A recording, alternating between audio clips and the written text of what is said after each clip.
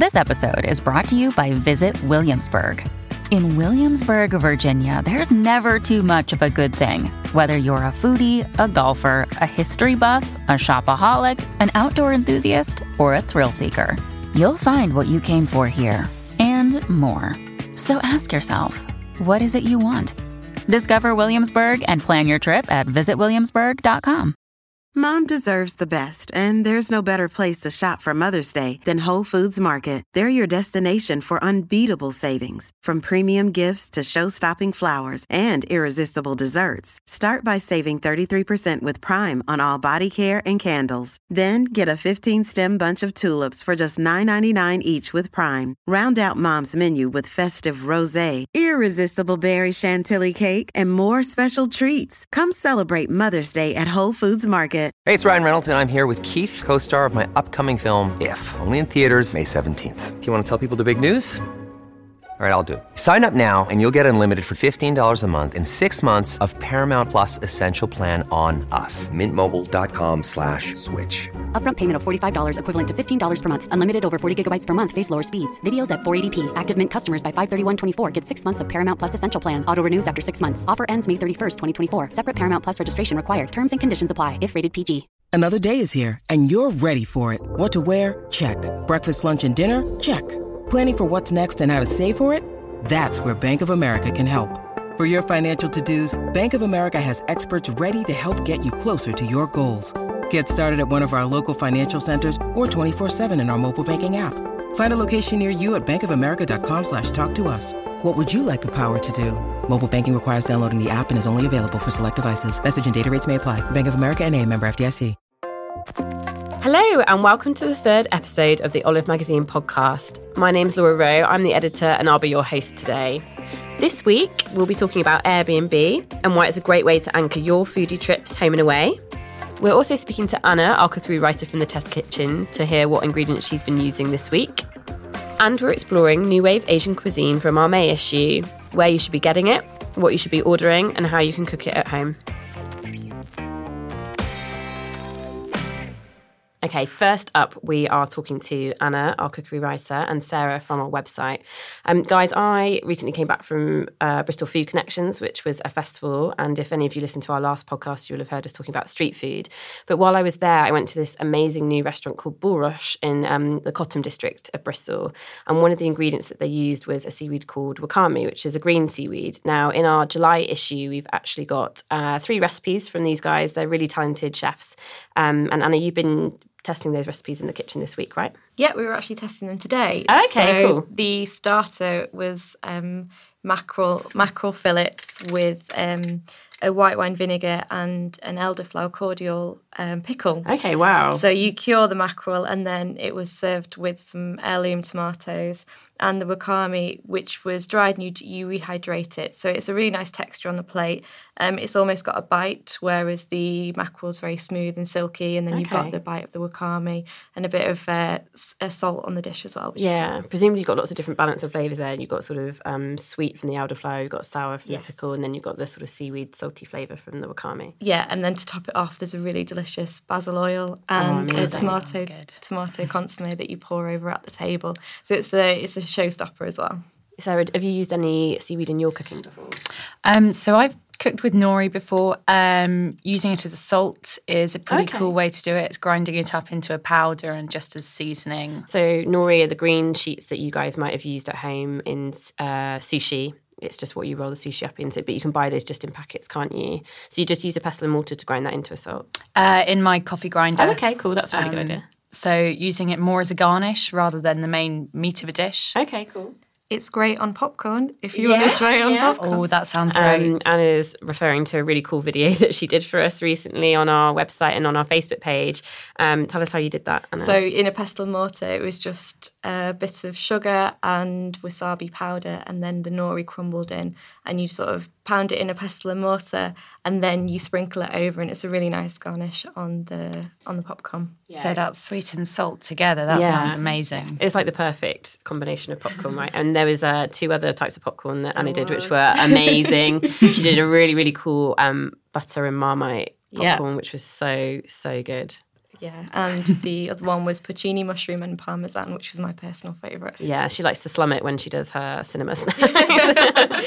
Okay, cool. So what else have you been making in the kitchen this week? So we've also been experimenting with coconut flour, which I've heard is quite tricky to use. So we thought, we'd give it a go and see what we can do with it. So it's made from the coconut flesh, and it's dried and then ground into almost like a flour, so it looks like flour. Okay, so it's almost like a waste product then that wasn't previously being used. Yep. So when they make coconut milk, it's what's left over really, and they dry that out.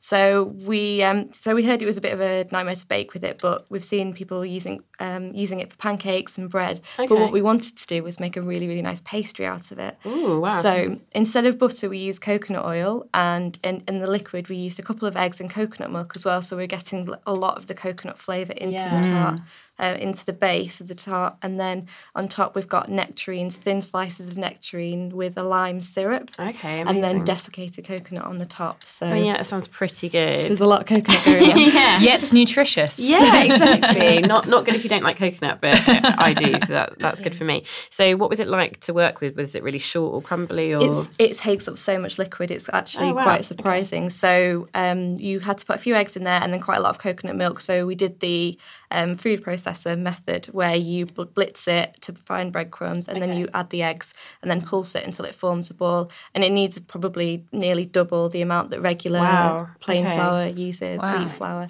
So, it also, because we use the coconut oil, it's either a liquid or a solid. It's not that sort of soft butter. Yeah. You never really get that middle ground. Yeah. So you have to chill it for 30 minutes, no less, because then it's too soft to work with. And no longer because it's too hard, and so you can't roll it out. See, this is why the fact that Anna and our team test our recipes 3 times, it's really, really important, because it's little tips like that make the difference between a recipe working and a recipe not working. But the other great thing about Anna as well is she's so responsive on Twitter. If you've got any problems with any of our recipes, which you won't because they've been tested 3 times, but if you tweet us or Facebook us, email us, or even call us, Anna will immediately be able to tell you what's wrong and help you out. We are very good like that. So Anna's going to be bombarded. No, it's great to hear the feedback as well. I mean, we test them 3 times for everyone on the floor in the building and the Olive headquarters. So it's really nice to get everyone's feedback, not just the people that are cooking it, and not the people on the team as well. Yeah. So that's really, really, really cool. What else have you been making this week? So another thing, which is a bit of a revelation, is a poke cake. Right. Okay. Tell me what a poke cake is, please. So it's been taking over Pinterest at the moment. Yeah. And it's essentially you make a cake sponge and you poke holes in it and you fill it with all the goodness. All the goodness sounds amazing. Okay. Are we talking like syrup or icing? Or? Yep, I've seen loads of different types, but my personal favourite is filling it with icing, so it falls down the holes, and so when you cut it, you get like a fudgy icing in the middle of the cake. Yeah, I mean, that's my kind of cake. I like proper fudgy, sticky cakes that you need to use a knife and fork for. You can't use your hands because it's going to get messy.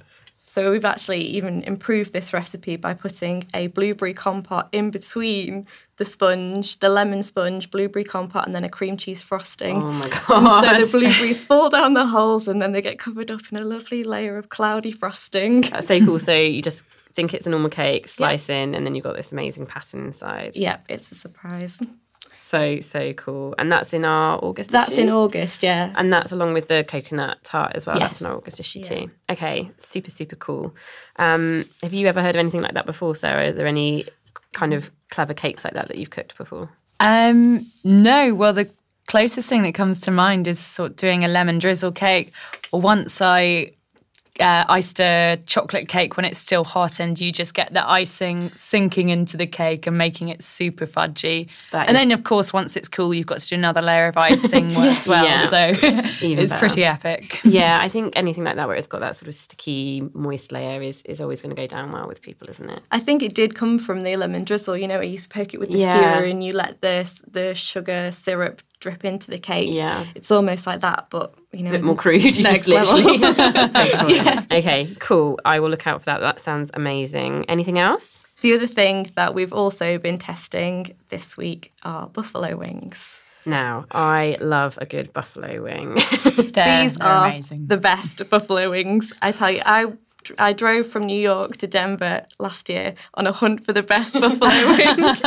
On a pilgrimage. Dedication for you. These are pretty high up there. Yeah, seriously? Wow. Okay, so I actually tipped Anna off to these buffalo wings. So they are from guys called Randy, which is best name for a bar. So Rich and Andy were the guys that created this chicken bar. It's just opening up in Hackney Wick this month in the former Olympic Press Centre, and they bake them instead of frying them, don't they? Which is really cool. Well, I wasn't sold on the idea, but as soon as they came out of the oven, they were super crispy. I was really surprised. And they won't have anything other than Frank's hot sauce as well, which makes it the proper buffalo chicken wing. Yeah. It's that really nice sharpness, isn't it? The heat and the sharpness that is just so moreish. And we're serving them traditionally with a blue cheese dip. Yeah, the best. And celery sticks. Amazing. So that's in our July issue. It is, yes. So that's in our Here and Now section, which is right at the front of the magazine. And that's Randy's, and that's in Hackney Wick. Okay, cool. So that sounds pretty good to me. Yeah, we've had a good week. yeah. You can see why I like working at Olive, can't you? Okay, cool. Thank you so much, guys. That was really amazing. And I know what I'm going to be cooking all of next week. Thank you very much. Okay, so I am speaking to Rhiannon, our travel editor, and Alex, our editorial assistant and digital writer, about Airbnb. What is it, Rhiannon? Well, so Airbnb was one of the pioneers of the sharing economy. It was basically originally about renting someone's spare room instead of staying in a hotel. But now it's grown into much more than that, with everything from villa companies to boutique B&Bs listing their accommodation. And although it started out as a way for people to find cheap, homely accommodation in a destination, it's grown a lot since then, but it's still a good way to find stylish, affordable places to stay, much more centrally maybe than you would otherwise. Because, Alex, you recently went to Copenhagen and Gothenburg and found some very cool Airbnb places to stay there. Yeah, it's really great because the beauty of staying in Airbnb is, well, for me, is you get to pretend that you've made it in life and you're really cool local. You get these really, really cool, hip, decked-out apartments. Yeah. And some of the places I've stayed in are in really trendy neighbourhoods that are maybe a bit further off the beaten track than the tourist spots. Yeah. For example, when I was in Copenhagen, I stayed in Vesterbro, which is the meatpacking district. Okay. And we were just chilling out one day after we'd been exploring, and we just opened the window and there was a little jazz concert going on in the little square downstairs because there was a little bar, and we got to it was a real insight into like the local life, and we got to just watch everybody down there, which was amazing. Yeah, and what was the apartment like itself? Was it quite cool and Scandinavian? Oh, yeah, both of them. The one in Gothenburg and the one in Copenhagen, they were incredible. They're really like retro and very, very Scandi and cool. I didn't feel cool enough to be saying something like that. And they had records on the wall. They had a record player. Obviously, we didn't use that, but I'm sure they wouldn't mind if we did.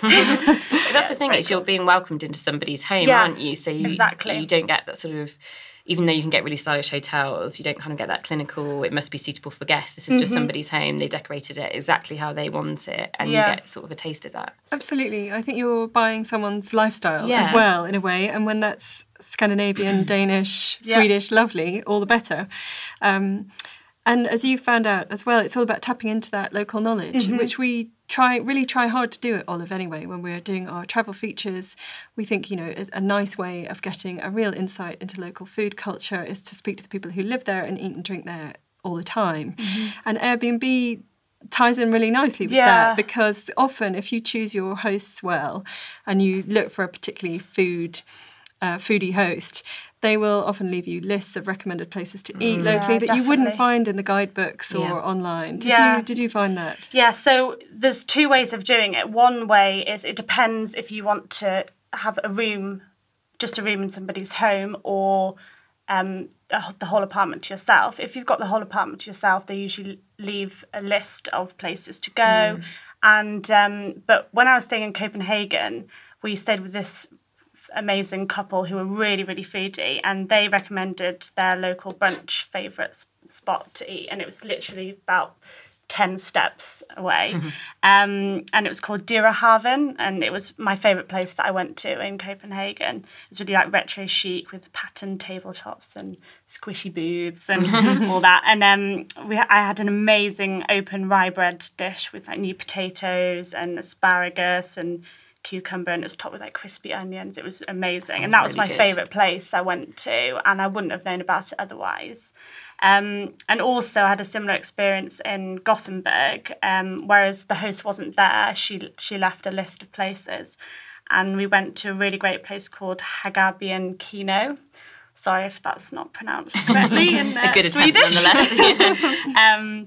And it's actually connected to a theatre, and lots of local people go, and it was really buzzy. We had Swedish G&Ts, and it was all vegetarian food, and it was really inventive vegetarian food. And yeah, again, it didn't have that clinical, like touristy vibe at all. So you really felt like you were part of the neighbourhood and that culture. That's kind of the dream when you're travelling, isn't it? Because if you want to eat in a Michelin-starred restaurant, you can find that information out really easily. Yeah. But those little neighbourhood places are the ones that you want to find. Yeah. This is a really good way of doing that. Yeah, it's brilliant. But you also found, didn't you, that it was also a way in the wider culture that you discover a bit more about people's lifestyles there through food as well. Yeah, definitely. Like we were really lucky because the place we stayed in Gothenburg, she left like just a little pack of Swedish foods, and we had these biscuits called havreflan. Sorry again if that's not very well pronounced. And they were like Swedish oatmeal biscuits, and they're covered in chocolate. And we had in this amazing apartment again, with a view of the park, and we just sat and had tea and these Swedish biscuits, and we're just like, this is perfect, very cool. And you can also buy them on IKEA, and now I'm going to stock up next time I go. So again, like you're learning about the food and things that you can bring back to England as well. So yeah, that was brilliant. Well, you message the owner, don't you, when you book most of the apartments most of the time? So you're already building up that discourse. Exactly. So if that was something that you were interested in as well, it's a great way to start that conversation. Definitely. And I think people are really keen to share that kind of knowledge as well, aren't they? Yeah. We certainly love sharing. Yeah. And whenever people, so the couple that I stayed with in Copenhagen, I said to them, make sure that when you come back, even if you don't stay with me, let me know, and I can give you some places in London to go. And they have since been, and also they went to Sri Lanka, and I'd just been, and you get to swap knowledge, because these people are usually very well travelled, so you get to learn about other cultures. You know, I was talking about Sri Lanka when I was in Copenhagen, so yeah, it's really great. It's funny you say that, because I have a friend who does Airbnb, and she said it's a great way for the world to come to her. She says that she meets these people from around the world. Quote. It's lovely. But this is making me also think someone should do an Airbnb for just specifically for foodies. Yeah, it's amazing that it doesn't exist. We shouldn't say this on our podcast and everyone will steal your idea, Rhiannon. It's a great idea. You heard it here first. Of course, it's not a completely unique idea, because you also have things like Air Dine in Sweden, and there's one called Plate Culture and Eat With in various countries, and they're a bit like Airbnb in that you're not actually staying in someone's house, but you're eating in someone's house. So they're a way of tapping into local supper clubs or just going for a meal in someone's house. And it's just a really nice way of tapping into local food culture. Probably quite a good value way of doing it as well. Well, that's true. That's true. And fuss-free. Which we always love. Are there any top tips you've got, Rhiannon, for when you do book a Airbnb for those people that haven't done it before?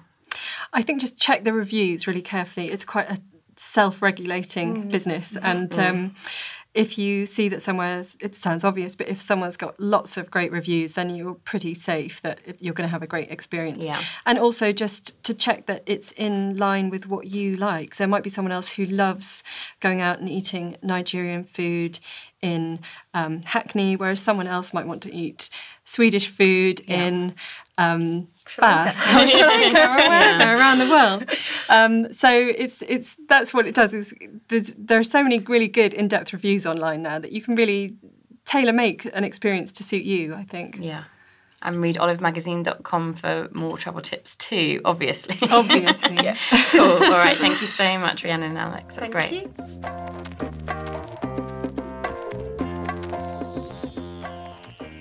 Okay, so we've still got Alex with us, our editorial assistant and digital writer. Hello. And Anna, our cookery writer. Hello, guys. Hi. So now we're going to be talking about a feature in our May issue, which is the one with the egg in the hole sandwich on the front cover.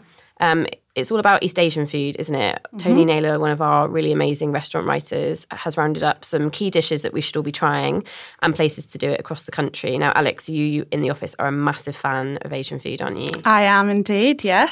I went to Vietnam last year for the first time, but I really got the Asia bug. But I do a lot of restaurant reviews in England and in London. So I love all the variety.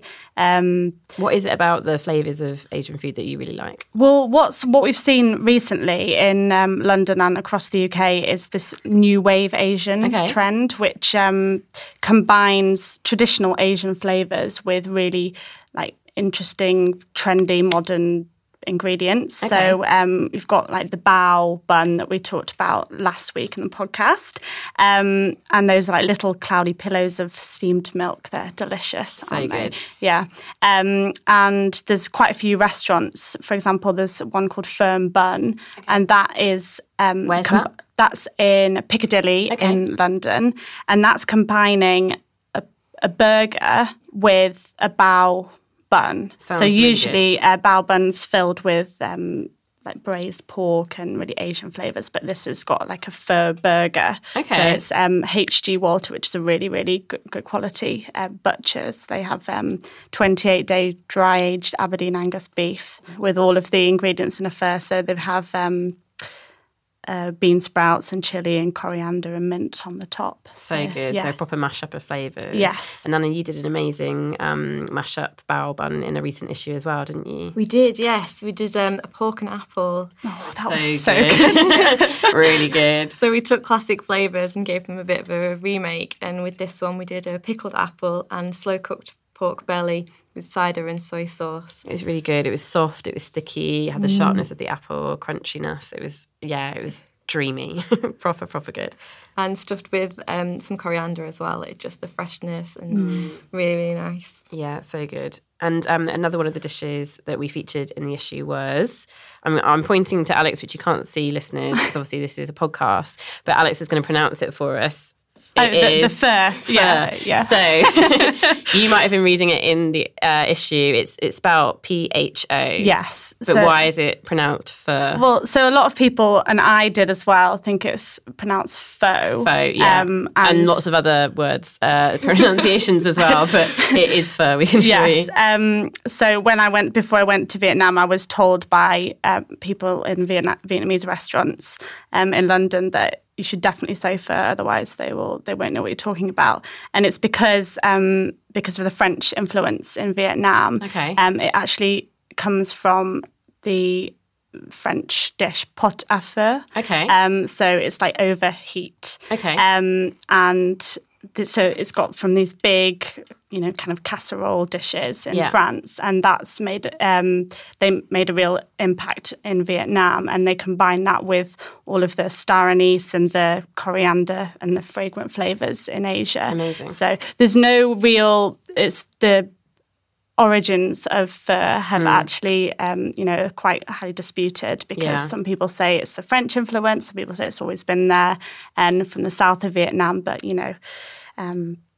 but it's always what I loved about Vietnam is that they have fur for breakfast. And it's like about 80p, and on every street corner you go for breakfast, and it's only served before 12 o'clock, and you go and have this really hot, fragrant, hearty dish. And I actually vowed to, when I came back, to have noodle soup for breakfast every morning. But how's that going? Not that well. It's quite difficult to make a 12-hour broth before you wake up in the morning. So it is all about the broth, isn't it? It's about you made a really, really good one in the test kitchen, didn't you, recently? Yes, it's a lot of recipes use star anise and cinnamon to infuse, and it's all about the quality of the bone broth. It's almost like the meat and the noodles are secondary to this thin but so aromatic. And to season as well, it's sriracha and hoisin sauce. So good. Well. So what's the key to making an awesome bone broth then? Is it just time? Is it the quality of...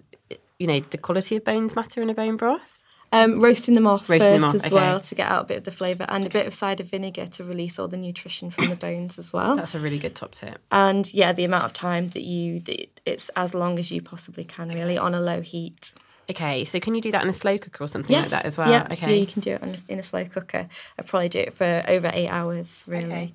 And then you infuse it with all the dried chilies, garlic, ginger, star anise, cinnamon as well. All the flavour. Yes. Yeah, amazing. Load up. Okay, cool. So what other dishes have we spoken about in the feature, guys? One of my favourites is bibimbap, which literally means like mixed rice. And that's a Korean dish. It is, yeah. And it's great because you usually get... Well, if you go out and have it at a restaurant, and there's one called bibimbap in London, and it comes to you in a hot stone bowl, which is sizzling, and it still cooks while it's in front of you.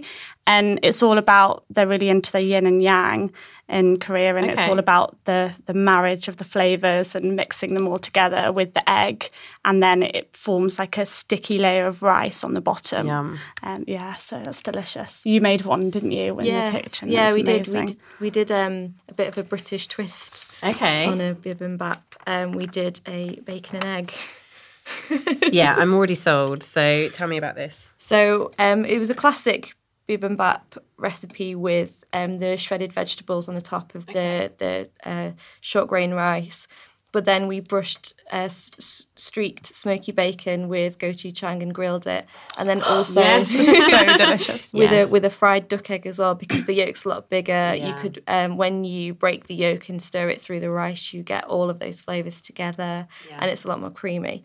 So it was just a bit of a different version of it. So bibimbap as well is also about how you sort of position. It's almost like the architecture of the dish, isn't it? It's not. Yeah. It's how you layer it up. So tell me a bit more about that as well. It's so you almost have the plain short grain rice with a few sesame seeds or a bit of sesame oil, and then it's almost like you get room temperature shredded vegetables. And traditionally, they use a lot of leftover vegetables for this dish. Great. And so it's the presentation as well. So it's all very separate. And then when you're at the table, you do break the yolk and stir everything through. I love that. So you could kind of make like a fridge raider bibimbap if you wanted. And it is all about how it looks as well. That's part of the enjoyment of eating it, isn't it? Is how it comes out. Yes. Which is so cool, so cool. And is there other areas in the UK where you can get that we feature? Yeah, if you don't have time to make it yourself, there's plenty of places. There's one in Glasgow called Kimchi Cult. You've got Bibimbap House in Cambridge, and also Namel in Brighton. And yes, in London there's the Bibimbap. There's about 3 or 4. Okay, and this feature is online on olivemagazine.com as well. If you haven't managed to grab the issue, Tony's got lots of other recommendations across the UK for some of our dishes in there too. Thank you. So any other places that we should be looking out for, or dishes we should be trying? A recent place that's opened in London is Somsa. Yeah, so Alex and I have both been there. We've both braved the queues. For anyone that doesn't know about Somsa, Alex, tell us about it. Was in Climpson's Arch a couple of years ago, right? Yeah, they had a residency about, I think it was last year, and they've been trying to find a bricks and mortar place for a while, and they finally sorted it out. And I was literally messaging the owners like, when are you opening? Because they're just... It's brilliant food. It's really, really punchy Thai food. So it's not adapted to Western They call it taste. kind of unapologetically regional, which I really like. And the menu's quite short, isn't it? I think some people be surprised if you're expecting a traditional Thai when you have kind of your Thai green curry and things like that. You're not going to get those dishes there. No. Did you have the sea bass? I did. Yes. So if any of you guys follow us on Instagram, you will have seen us posting pictures from there. So it's a whole fried sea bass, and they coat it in rice, don't they? Toasted rice flour, I think it is. So it's got this really crispy shell. It looks revolting because it's big, ugly, deep fried whole fish, head and all. Revolting or amazing? Well, yeah, depending on how you look at it. But you kind of break through. Just don't be squeamish. Break through, and then you've got this amazing soft it just falls inside. off. It's really easy to. It looks a bit daunting, but it's actually really easy to portion out. Yeah, and it comes with a really fresh zingy salad. And like you say, the flavours are so punchy in every dish there. And one of the chefs from the restaurant actually provided a recipe for us recently too, didn't they, Anna? Yes, we We featured the rabbit larb salad. So it was rabbit mince with dried chilli and shallots and fish sauce. And that's also served with white cabbage and loads of herbs, and it was absolutely delicious. It was so refreshing, and it was actually quite low calorie as well, wasn't it? Because it didn't have any fat or anything either. Yeah, high protein, and this amazing toasted rice powder, which kind of gave a real nutty extra something, didn't it? It was really, really good. It sort of made the dressing for the rabbit, which was really nice. Yeah, that was John who gave us that recipe, and is he English Hippie on Instagram? Yes, English Hippie. English Hippie. He's really, really cool. And so we've got 2 recipes from him on olivemagazine.com. We've got another turmeric recipe from him. The mackerel. Yeah, that was a big hit in the test kitchen too. You can see we love our jobs. We get to eat all this amazing food all the time. So yeah, Somsar is now in East London. Yes. In Spitalfields, would we classify it as? Yes. It's near Commercial Street. There you go. And yeah, there are some queues. You can book some tables in the booths if there's larger parties of you. But if there's kind of 1 or 2 of you, you will need to just turn up and brave the queues. But I can 100% say it's definitely worth it. And my review of that will be online very shortly, and it will also be in the July issue of Olive Magazine if you download or buy that in the shops too. Fabulous. So what we've learned from that is that we love new wave Asian food, and you should too. If you want to learn anything else about that, head to olivemagazine.com, follow us on social media, or of course you can buy the magazine in good stores now or download it from our app via iTunes. Thank you for listening to the Olive Magazine podcast. Don't forget to rate and review us on iTunes. You can subscribe or download for free at Acast, iTunes, or your favourite podcast app. And make sure you tell us what you love, what you don't love, what you want us to talk about next week via our social media channels. We're on Facebook, YouTube, Pinterest, Twitter, Instagram, you name it, we're there. Get involved, get cooking. Have a lovely week, guys. Cheers.